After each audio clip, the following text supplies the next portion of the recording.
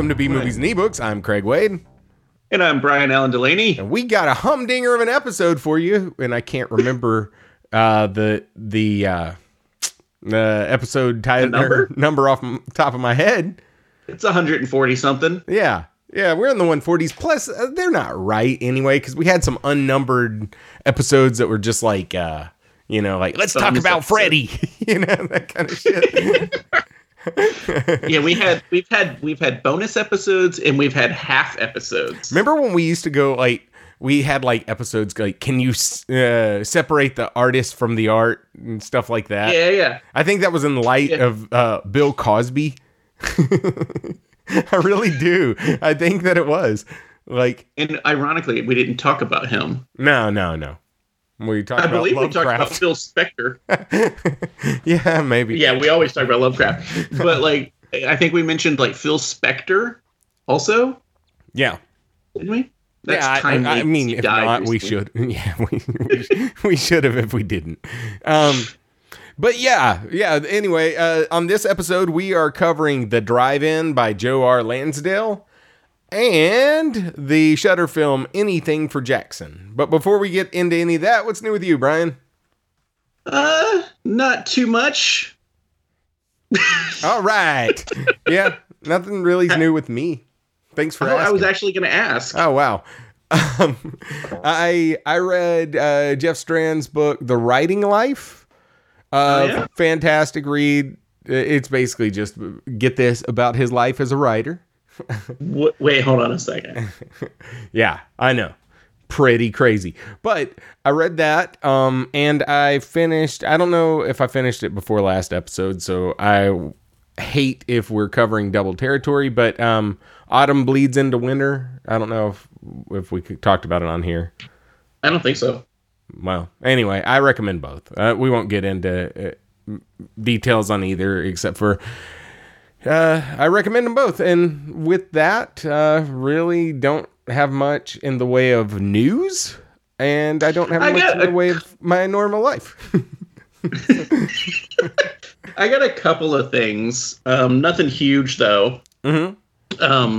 But I did see, while I'm remembering, I did finally watch The Promising Young Woman. Mm-hmm. I liked it a whole lot. Yeah, it was really good. It was a lot darker than I was expecting. Did that make my top 20? I think it was under honorable mentions. Okay. Yeah, it was really, really maybe. Good. I liked it. Yeah. Yeah. Yeah, it's pretty crazy. I don't know that it's horror or thriller or what genre it is. I think it borderlines thriller. Because I always think about thriller. Mm-hmm. For some reason, the prototypical thriller movie to me is Cape Fear. Yeah, I can see that. And I don't know why. It's that's my yardstick by which I measure thrillers. Mine is Thriller, the music video by Michael Jackson. So I'm let down. Yeah, I'm let down by the lack of dancing I'm seeing in most thrillers. But yeah, I feel like it definitely has, especially towards the end, like a similar kind of vibe. Not as Cape Fear, but just a thriller vibe. But yeah, I don't know. You know what would have been cool if, since the last episode, if we had gotten rich off that Wall Street bets? Yeah. Dude, I've made bucks. I doubled my money on Doge. But, I only threw in $30. My $60 is looking pretty good. But yeah, that's our investing corner. That's a new thing we're floating here. That's our new thing. And every week it's going to be man, I wish we would have done that. Yeah. It's the same thing. Yeah. Yeah. Okay. I did have one thing of news, actually, now that I think about it. Did you see the trailer to the new Danzig horror film? No. Which one is it? I can't remember the name of it, but it's a Western, and everyone's a vampire. Okay, it's called Dark Rider and the House of Vampires. And I know we've talked about it, but it was before a trailer came out. Yeah. Because I think we talked about it whenever, I want to say either like it was when yeah. Well, all right. Well, a friend of the show, Robert Dean, sent me the trailer. Yeah, we talked about it whenever he was on. Whenever Robert Dean was on. He was on to talk about Veronica, right? I know, but he's been on once since then. Yeah, it was like part of the news that like I had I think I had heard that it was coming out or whatever, and we talked about it a little bit. But it was before any trailer or anything. Oh, you know what? Now that I think about it, there's two things that I wanted to talk about. So that being one of them, Devon Sawa's name is Dark Rider, and he's literally in a house of vampires, and that's everyone's a vampire. And like Danzig said, he's Devon like Sawa. Devon Sawa doesn't even look like him. I think he's gotten like real into like, I don't know, working out or something, you know? He just looks different. It could also be that it's been 20 years since Final Destination and all those movies that he was in. But, so... Casper. He was... so, it's Devon Sawa, Eli Roth, Danny Trejo. It's like a lot of like, you know, horror... not icons, various horror people that are involved in it. And then I would say even including Devon Sawa, those are horror icons. Yeah, for sure. Kim Director, who was the gothic girl on what was that? Blair Witch 2 Book of Shadows. She's in it. I like that movie. Yeah, I do too. Everyone hates it, but I like it. And it looks fun. Like it looks like it's better made than the other film, but it's also kind of like it looks like Hateful Eight, but with vampires. They're holed up in somewhere, and like, I mean, I'm down. I'm totally okay with that. And then the other thing that I wanted to talk about, and if you're okay with moving on, Psycho Goreman. Did we talk about that on here? I don't think we did. I think you mentioned it last week, but we have talked about it before when the trailer dropped a long time ago. Yeah, I saw it. Let's review it next episode. Let's all review it. Let's all of us. Well, other friend of the show, Troy Souza, asked if he could come on the thing and do that with us, and I forgot to vet it through you, but I figured it was cool. So I was like, let me talk to Brian, but it sounds good to me. So in case anyone's wondering how hard it is to catch a spot on this show, shoot me a message. It's just literally talk to one of us. Yeah, literally, that's it. But yeah, so I would like to. I'd like a chance to rewatch that anyway. It's fun. Won't go into it further, but Psycho Goreman next episode. And yeah, that's it for me. You got anything else?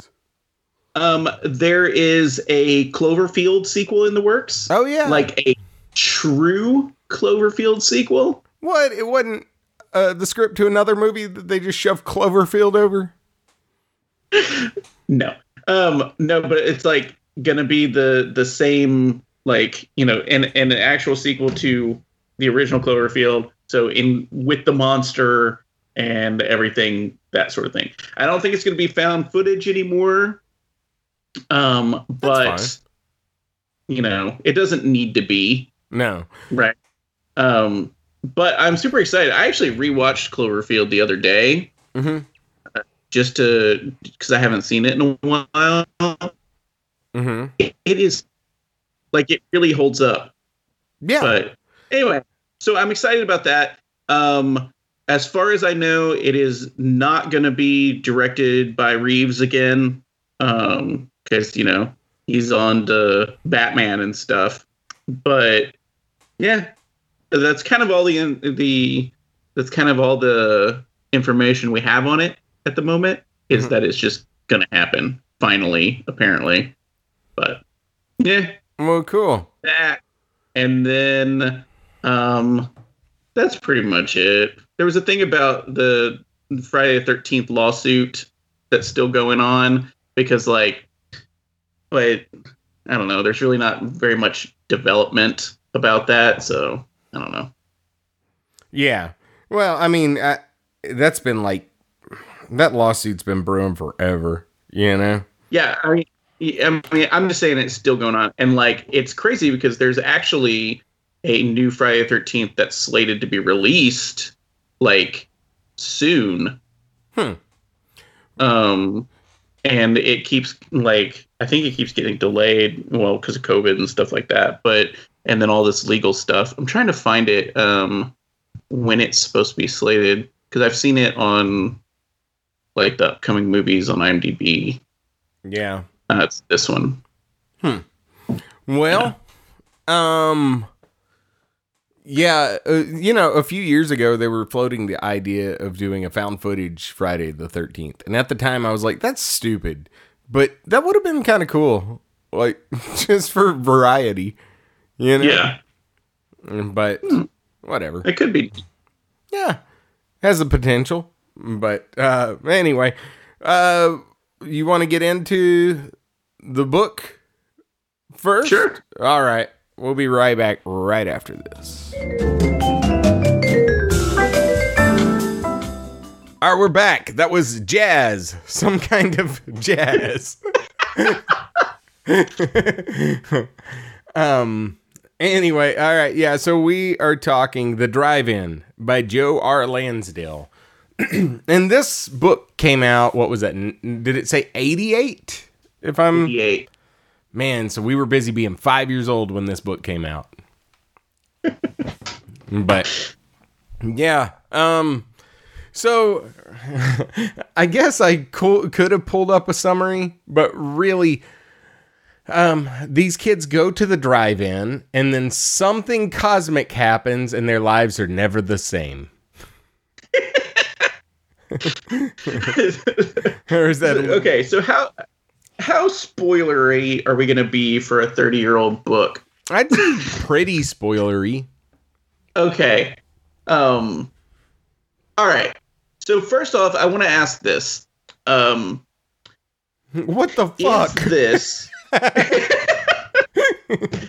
Is this like proto Bizarro? I would say yes. And I would say that it also it probably fits the metric for even Splatterpunk. Yeah, I mean, like, because I was thinking about this because Bizarro, like, as a literary movement, is pretty like recent, new. Yeah. And you know, it's like this book being out in 88. Is this one of the first like forays into Bizarro fiction? Yeah, maybe. I mean, it's weird because it's like it is Bizarro, but also like it's not. You know, it seems like the stakes are kind of lower on Bizarro, on most Bizarro things, whereas they didn't feel that low on this. And that could be, you know, I've got pretty limited exposure to Bizarro. I've read a couple Carlton Mellick stuff. We've read a couple things on the podcast. Some Kevin Strange, some, you know, just like things that are kind of all over that map. And so, but neither of us are like big Bizarro heads. We both like it. Yeah. But I would say, from my perspective, yes, this was kind of the whole, this was like a Velvet Underground to punk, you know, as it relates to Bizarro. Velvet Underground always wears me out because they're like 20 years earlier than you expect them to be. Yeah. For their sound. Yeah. And like that album with Nico was in like 1966. Yeah. You're like, wait, what? Yeah. I got recently into a huge Velvet Underground kick only because my phone just started playing them off my iPhone library, and I was like, why not? Let's just keep this riding, you know. And so Yeah. Ends with you in an alley listening to Metal Machine music over and over again. It ends with me doing heroin. No, but back to the book. I think that you're right. It does. It is kind of. It struck me as. I'm bizarre. not saying it's full blown Bizarro, but I feel like it's like proto Bizarro. It definitely was like a love letter and indictment of film, and horror, but not horror, and also Bizarro and not Bizarro. It was its own thing, and. Yeah. And, I've read a little bit of Lansdale. I haven't read a whole ton of Lansdale. But first book we ever covered was a Lansdale book. Yeah, episode 1. Well, but it was a Lansdale short story, right? Yeah, and it was like a crime. Yeah. Crime book. I will say Lansdale might be, in terms of everything I've read paying off and being awesome, he's at like 100% for me. But sorry to spoil my feelings on this book. This was a crazy. So let's kind of get into spoilers. What about his work on Batman the Animated Series though? Those 3 episodes. You say they were some of the best 3 episodes. I haven't watched Batman the Animated Series much since I was a kid. I've watched probably one. I have watched one full. I don't even know if it's series or volume. However, Amazon split it up. One of them was on Prime, and I watched all of that while working out one day. I mean, not in one day, but like in one stretch of working out. But I don't remember really much about story arcs and stuff. So, but I loved that series when I was a kid. Great. But yeah, this if we want to spoil some of this, an extended summary would be these kids go to see a bunch of horror films with one of their, it's like a group of 3 kind of just run-of-the-mill high school kids. There's one average kid, one quote-unquote kind of more shit-stirrer type kid, and one like quiet nerdy kid. And then they have an older friend that is like 19 or something, and he's an actual shit stirrer. Like he's tough, and he's the older kid who smokes cigarettes in the leather jacket. Yes, he's the Rudy to their monster squad. Yeah. So he and they all go down to the drive-in to catch out these horror films that every week they would go see monster movies. And all of a sudden a comet comes down, smiles at them, and then the outside, I mean, everything turns white. Then the outside of the drive-in is almost like the edge of the world. It's like this goop this black goop that will kind of reduce you into nothing if you touch it. So they're stuck in this drive-in for what feels like an eternity. It's very unclear. Their only metric of time to them. Yeah, their only metric of time is how often the movies play, and it's not like they were the only ones experiencing this. Everyone at the drive-in is fully aware of what's happening. And, and it's just watching basically this small society. And this is a big drive-in. It's like 6 screens, like 4,000 people. Yeah. In it. Yeah. And so it devolves into kind of a splintered civilization. It is Lord of the Flies. Yeah. Yeah. And then weirder things happen from there. I did know. Now I will say, all right, so you said this took you completely by surprise. I knew that about the Popcorn King. I knew, like prior to reading, I knew that the Popcorn King was a character that was going to happen in it. And I knew that it was going to be weird. I didn't, so I did know that much. But yeah, this is a bizarre, I mean, totally bizarre book. I mean, it is out of the ordinary. I haven't read anything like this in quite some time. It really, even with the expectation, that I knew that it was going to get weird, it really still caught me by surprise. Like, what in the hell am I reading? That's oddly enough, though, to me, it never felt like out of the ordinary. Like, even when the Popcorn King came on the scene, and then even when it got weirder after the Popcorn King, like it never felt like it was. It always felt like it was an extension of the story. Mm-hmm. Not like it was doing things just to do things. You know what I mean? Yeah. Like it always felt like a logical extension of where the story would go. You know what? As much as the Popcorn King can be logical. Yeah, sorry, I did not mean to cut you off just then, but just to tail on what you said, what I think grounds it in a reality, even this craziness, is the dialogue. Joe Lansdale has like some of the coolest dialogue I've read. I mean, most of the time it plays into the plot, but a lot of the time it doesn't. Do you remember like Bone Tomahawk? When the guy just starts talking about his little flea circus while they were stuck in jail. And it kind of, his dialogue reminds me of that. Where it's like, most of life kind of plays into your plot points, but a lot of talking doesn't. Well, and plus, if you're going to be stuck in some weird drive-in for eternity, then you probably run out of things to talk about, and you just kind of talk about whatever, But I do think that, especially between the Jack, the main character, our point of view character, and Bob, it felt like completely realistic. You know what I mean? Like, and even with I forgot the other guy's name, not Willard. The third friend, the nerdy one.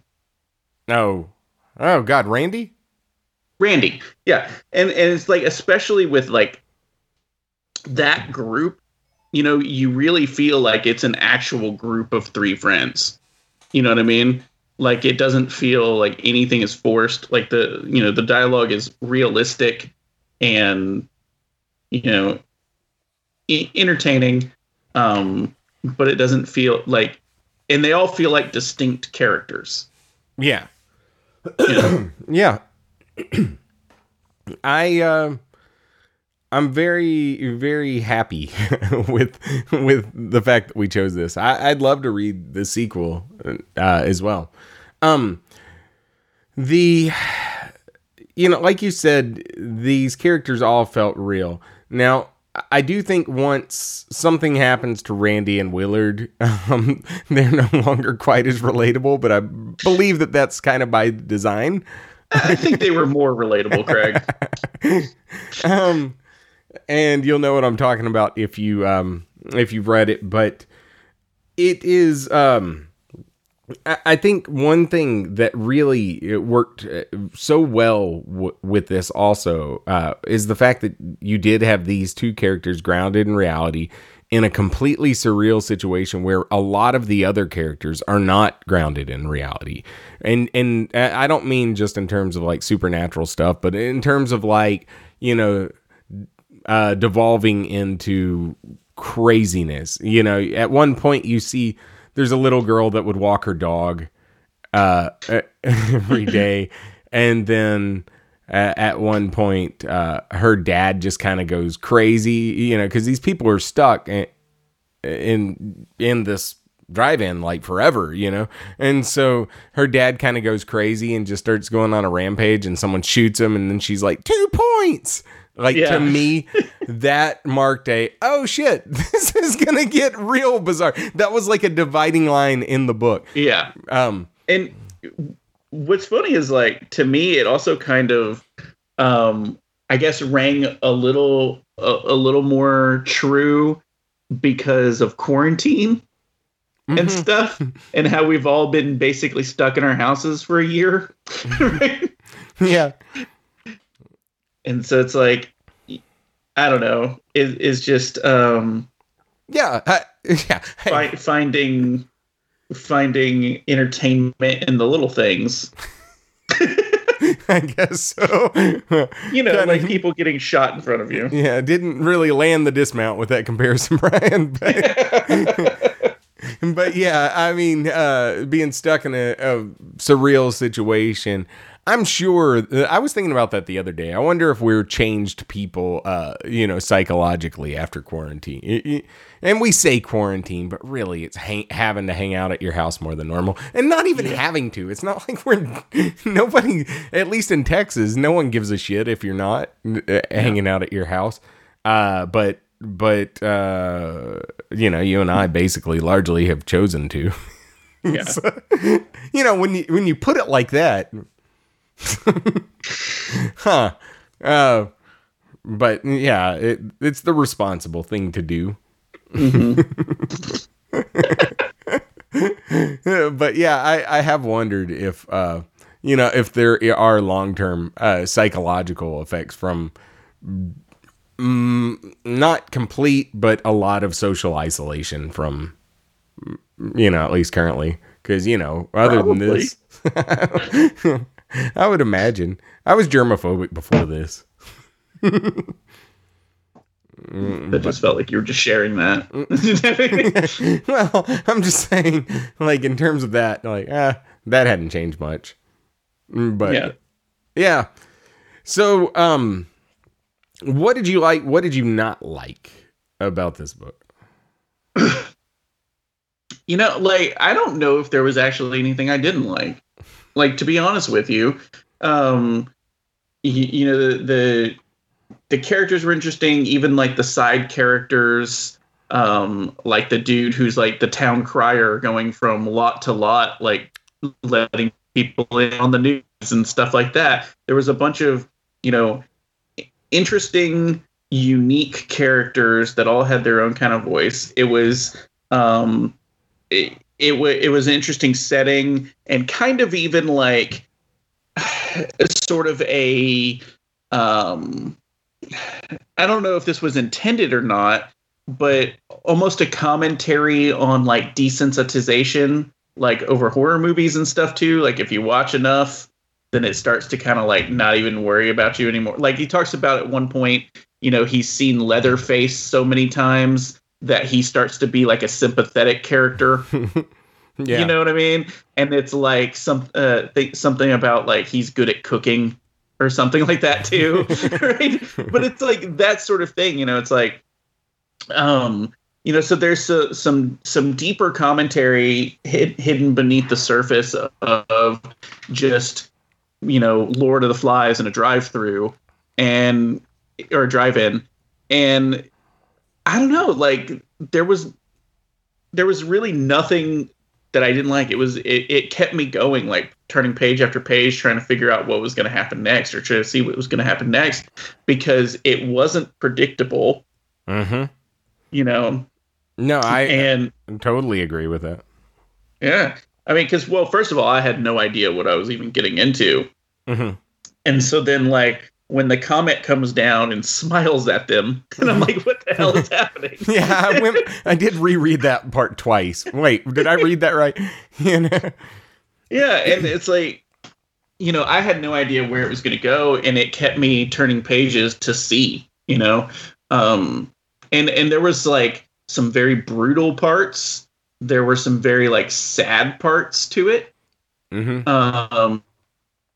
I don't know. I liked it. I think it was like incredibly well written. Yeah, I agree. I mean, I like the fact that excuse me, that they put these people in a suspension of time and space, basically, and directly confront the implications of, existentialism, Mm-hmm. and your main character is going through a crisis of faith, and not even explicit faith where his religion's tested. It's more, he's almost a agnostic, but wanting to believe character, in general. Yeah. And that was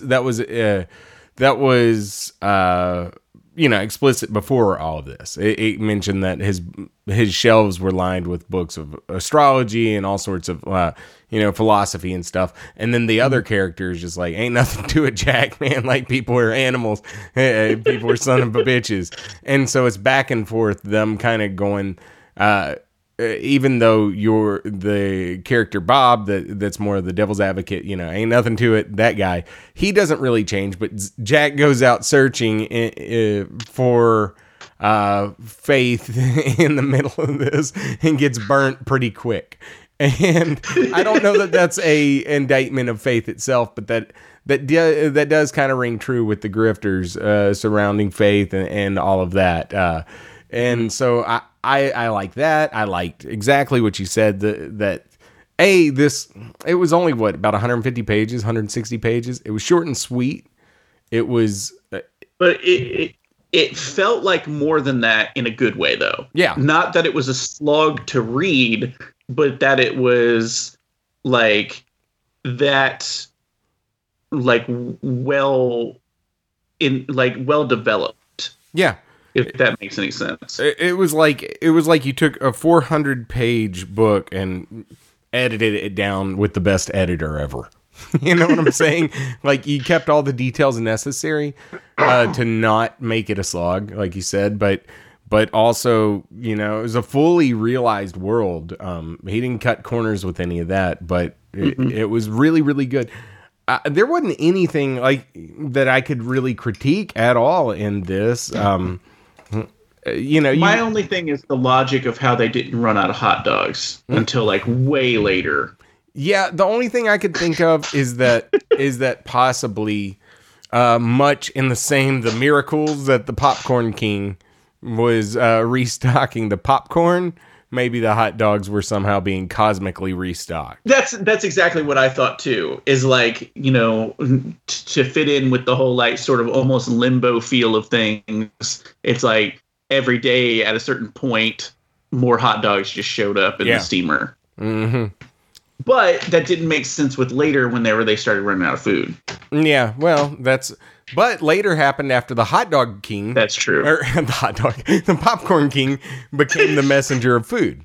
I can't believe, later whenever the Hot Dog King and the Popcorn King fought together and like. Yeah. But, this is, there's no Hot Dog King. I might just start calling myself the Hot Dog King though. But yeah, it was so good. I would say that if anyone's into weird books, if anyone's into horror, if anyone is into comedy, like if anyone's into almost anything other than nonfiction, I would recommend this to them with the caveat that, hey, this gets a little violent, but check it out. Like, to me, this is a 5 out of 5. It's like, a little violent. It's a 5 out of 5. Like, it's totally original. Really is. Like, so yeah. I agree with you. I was like teetering on it, whether to go 4.5 or 5, but it's like I can't think of anything I didn't like. Yeah, can't think of anything I didn't like. I can't think. Oh, I'm sorry. Go ahead. I'm just saying that, like, I can't think of anything that is that I don't like about it, and I feel like by definition that has to be a 5. Yeah, well, and mixed with how original, the originality. Yes. And it's not like, hey, we haven't seen this 20 times before. This is completely original. So, yeah. This is hey, we're a tough podcast to get a 5 out of 5 on, but here it is. So. Yeah, especially a double 5. Yeah. Yeah. Well, although I think most of ours have been double 5s that we've given 5s, right? That's because we're basically the same person. All right. We'll be right back after this. All right. We're talking. Well, first we're back, but also we're talking Anything for Jackson, the not brand new, couple-month-old Shudder film. It's still brand new. Yeah, I guess. Yeah. It's new. This is not at all the movie I was thinking it was going to be. For some reason, I had it in my mind that this was a Western. Is it the like dusty colors on the had to be on the poster? Had to be. Like, I don't know why it was in my mind that this was just straight up a Western. I did not know anything about this other than the synopsis. Well, I mean, I didn't know if, like, the synopsis doesn't say, it doesn't specify when it was happening. So I thought it was just a Western where they were doing a reverse exorcism. Reverse exorcism. That's totally exactly what it is, isn't it? Well, that's what it says in the synopsis.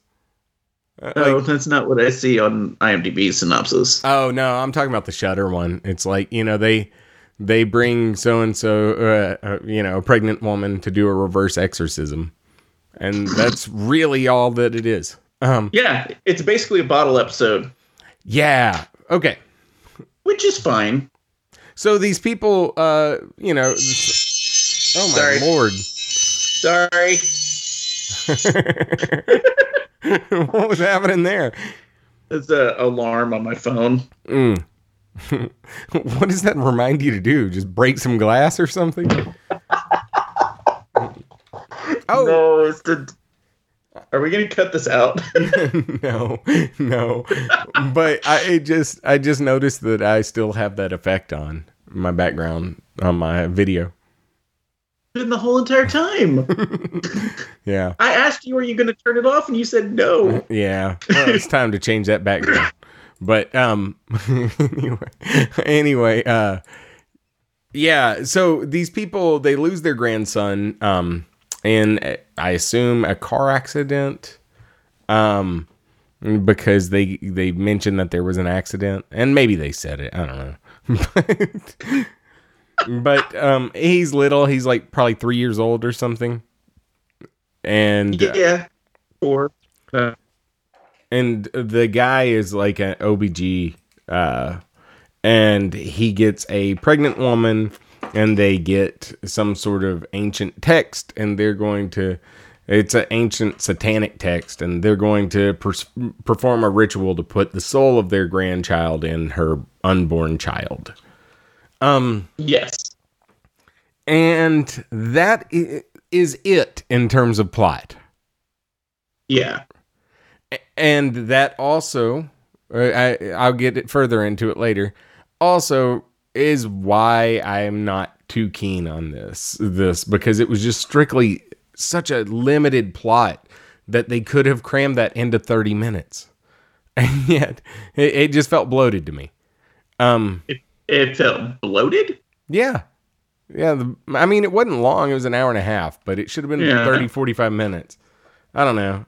It wasn't like a slow burn, like House of the Devil or any of those type Ty West movies where it was dragging on purpose, but there was a lot that was dragging. Even some of the ghost type characters, because spoilers, there's ghosts in this.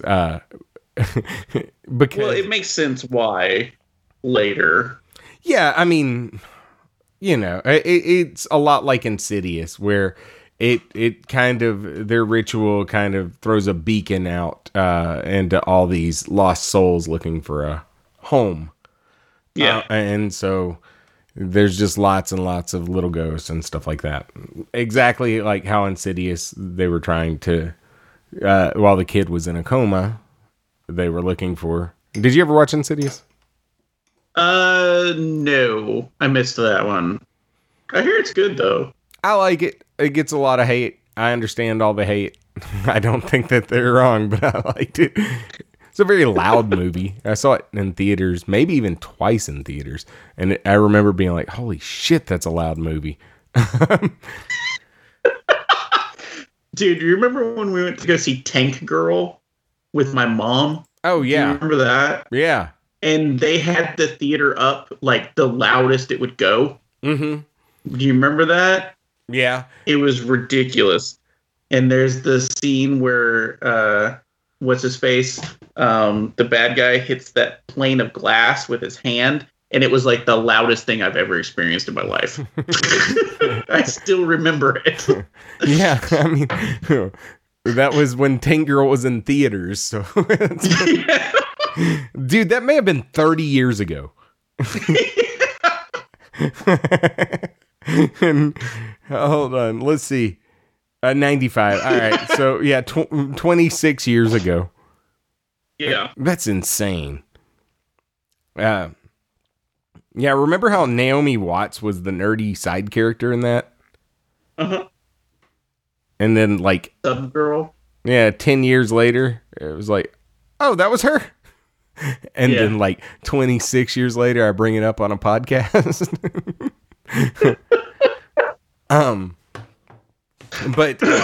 But yeah, so back to this. I don't know. There were things in terms of tone also that I didn't really like. There was almost no levity at all in this movie. I mean, does a movie need, like, okay, if it's a movie about you putting the soul of a dead baby, like, child to the baby, like, against the mother's will, does it need comedic relief? Not really, but it would have been welcomed. Like, I don't know. I mean, I'm weird because 90% of the things I like are horror, but I don't like, and not even that I don't like. I do like pitch black horror from time to time. It's just most of the things that I end up loving in books are very dark, but in movies are not. And I don't know why. I don't know. That's probably more on me than anything. You're right. This didn't really call for levity. Yeah, I feel like if there would have been like a slapstick character or something in it, you would be calling that out as a weird addition, and then calling it like tonally, unbalanced or whatever. Pretty tone deaf part whenever they.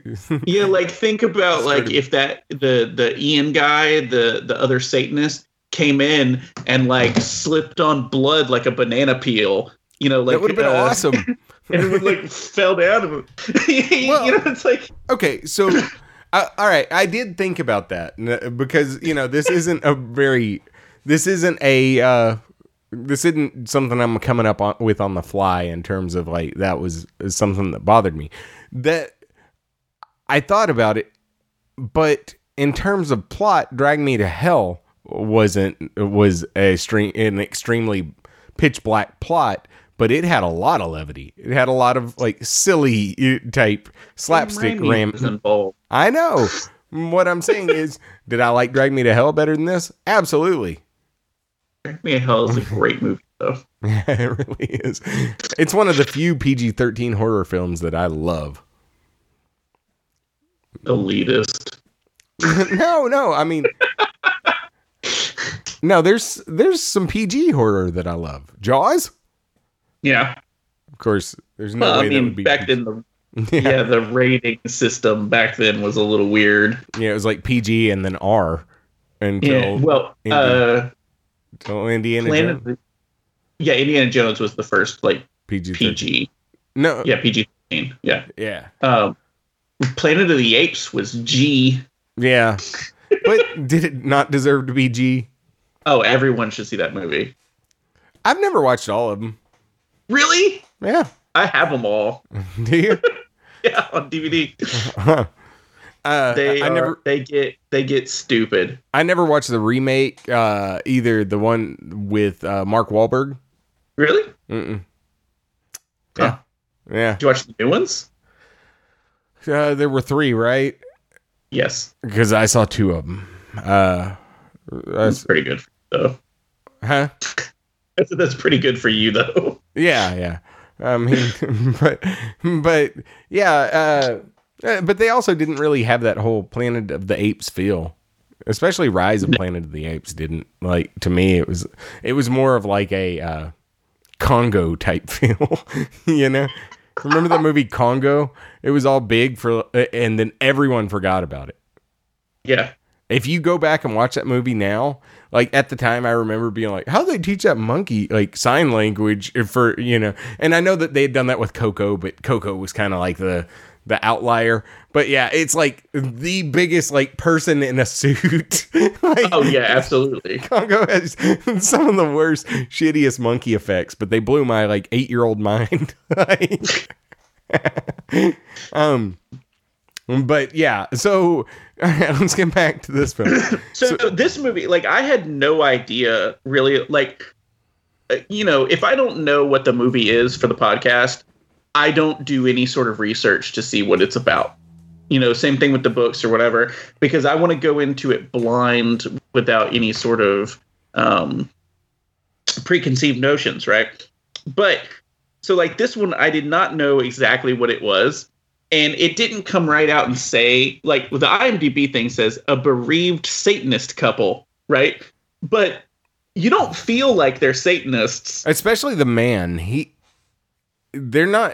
It's almost like they found the book as a way to bring the kid back versus them being Satanists. That's exactly what I thought. And then there's a scene in the middle of it where they go to a community center, right, to go do their Satanist group. And like I laughed at it because it was just the ridiculous of this like old couple going to a community center to worship Satan. Yeah. You know what I mean? Because they're like doing it in like the what's it called? The conference room of like a library. Mm-hmm. Like, just worshiping Satan and eating cookies. Yeah. And stuff. And it was ridiculous. But so some of it just seemed a little strange to me. But I don't know, it wasn't that bad. The one like ghost, there was one ghost that actually did creep me out. Because I have this thing for like losing teeth. Oh yeah. Yeah, that thing just kept flossing its teeth off over and over. Yeah. I did not like that. What a terrible way to spend purgatory, huh? Oh God. Yeah. So there were some cool moments to it. I generally like the idea behind it. Even though it's also the same plot. What was that? Southbound? Was that the name of that anthology? Yeah. And they were trying to put a demon in that pregnant girl. Yeah, I mean, that's been done. I mean, it's also basically The Omen and Rosemary's Baby. Yeah, I was going to say that's been done over and over. I think the difference was trying to put a dead kid back. Yeah. But yeah, I mean, that's the plot of House of the Devil, too. I mean, she's just not pregnant. And that's the plot of The Last Exorcism. Good God, that's the plot of every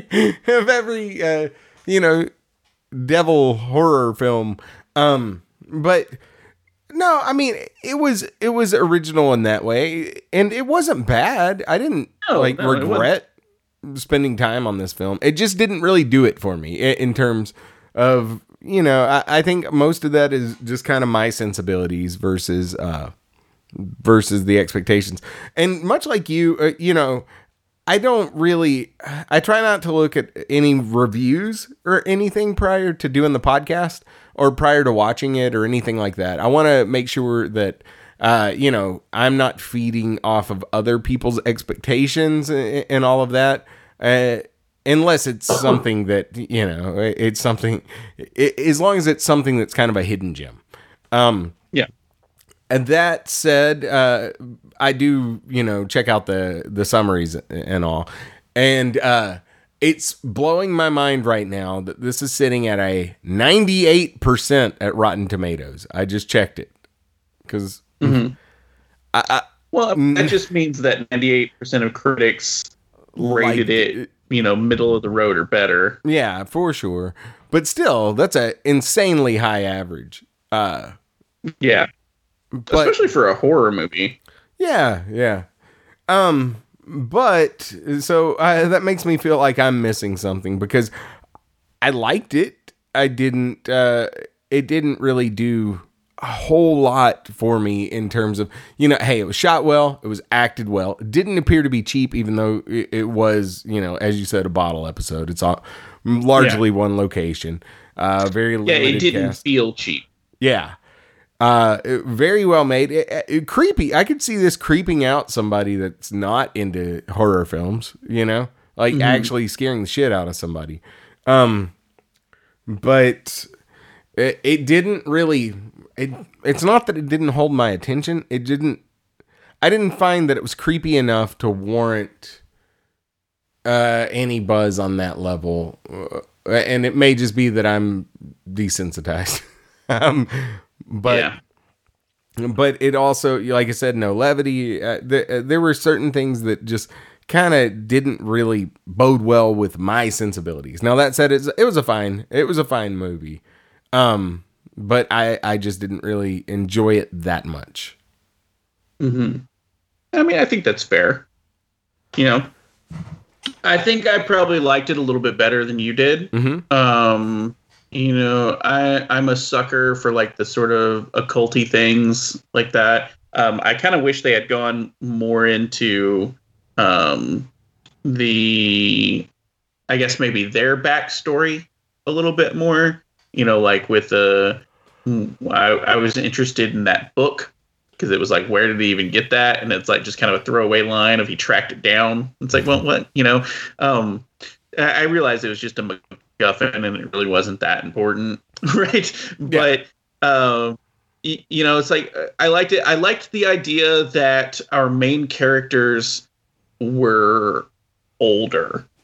Yeah, I did too. I feel like that's not something because okay, so my wife and I, we watch a lot of crappy movies, especially on the weekends, and she's big into like British movies and stuff. Mm-hmm. And it's kind of weird how often a British movie will have like the main characters be like middle-aged or even older. Like even in like romance movies and stuff like that, there's like old people romance movies in Britain. And they don't do that in the US, right? It's like everybody's got to be young and sexy. In the US, you age out at like 25. Yeah, exactly. And so I thought it was kind of an interesting thing that, you know, you have two, like, I don't want to call them elderly because they're not elderly, but like they're elderly. If that's not elderly, I don't know what is. They're straight up old. Like, I mean, yeah, I they guess. were in their 70s, Brian. Jeez. No, well, I mean, okay. The guy, Julian Richings, the guy who plays Death in Supernatural. He's 65. Okay, but his character in the movie, is straight up a 70-year-old man. Yeah, and so it's like I liked that it was that. I thought that was kind of a, you know, an interesting thing that we're following these two elderly people. So I don't know. I think it was not a bad movie at all, right? I generally like the plot, even though it's something that we've seen before. Thought it was well acted. Thought it looked good. You know, it felt like they spent the little money they had on what they needed to. You know what I mean? Mm-hmm. Like some of the gore effects. They had to hire that one contortionist. Yeah, that dude is in like everything now. But it's like, I don't know. It's like they did it very smartly. You know, it's like they spent the money where they needed to, and you know, saved where they could, and kind of stretched it out. I liked it. I mean, I don't think it was super groundbreaking or anything like that. But I'd say, you know, for me personally, it's like a 3.5. Yeah, for me personally, it's a 3. Like, yeah. See, so both of us would be in that positive rating on the Rotten Tomatoes. No, I didn't say that this is a bad movie at all. It just didn't. Nothing felt special, but it was competently made. You know, I don't know that I'd go out of my way to be like, bro, you got to watch anything for Jackson. I don't know that I would go out of my way to mumble bro and then random shit about the film getting it right or wrong to somebody. Yeah. Bravo, Jackson. Like, who are you? Who are you even talking to? And what, like, are you in a bar or something? Like, what's going on? I'm not talking to anyone, as we have established. Just putting it out into the ether. Yeah. Yeah. Oh, man. Yeah, you can't see my background, but okay. I mean, I can see the fake house you put behind you. Yeah. All right. But yeah, hey, check it out if you got Shudder, Yeah, definitely. I mean, it's got some, I don't know, it's got some interesting things to it. I liked it, but I don't think it was, super groundbreaking. No, not at all.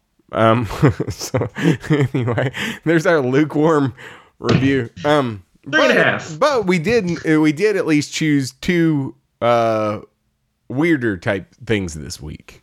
Yeah. So anyway, both have that subplot about faith. Yeah, sort of. I mean, I guess that anything for Jackson did. Yeah. But yeah. Satanism is also a faith, Craig. What? Don't be so close-minded. I mean, it is, but these people. Anyway, these people were. I felt like they really now. The guy that they consulted was into it, but they were just, it was a means to an end to bring back their dead grandkid. But yeah, the other thing real quick that didn't really sit that well with me was the vagueness of the ending. Yeah. It had a super vague ending where it was just like, remember this, and this, we're throwing it all at the screen and black. Yeah. But, it just makes you think. No. I literally just remembered that. It's like, how did that movie even end? And then like, oh yeah. Yeah, I don't know. Whatever, man. But, all right. Well, we'll be back next episode. We do Psycho Goreman? Psycho Goreman. And we got a review copy of a book from Brian Asman, but I don't know the name of the book. I should have been more prepared. We usually don't even say what we're going to do. What? We don't even usually say what we're going to do for the next episode. Yeah, we don't. Jailbroke by Brian Asman. And so if you have an early review copy of that, check that out with us. And otherwise, we'll be talking Psycho Goreman. All right, we'll be back.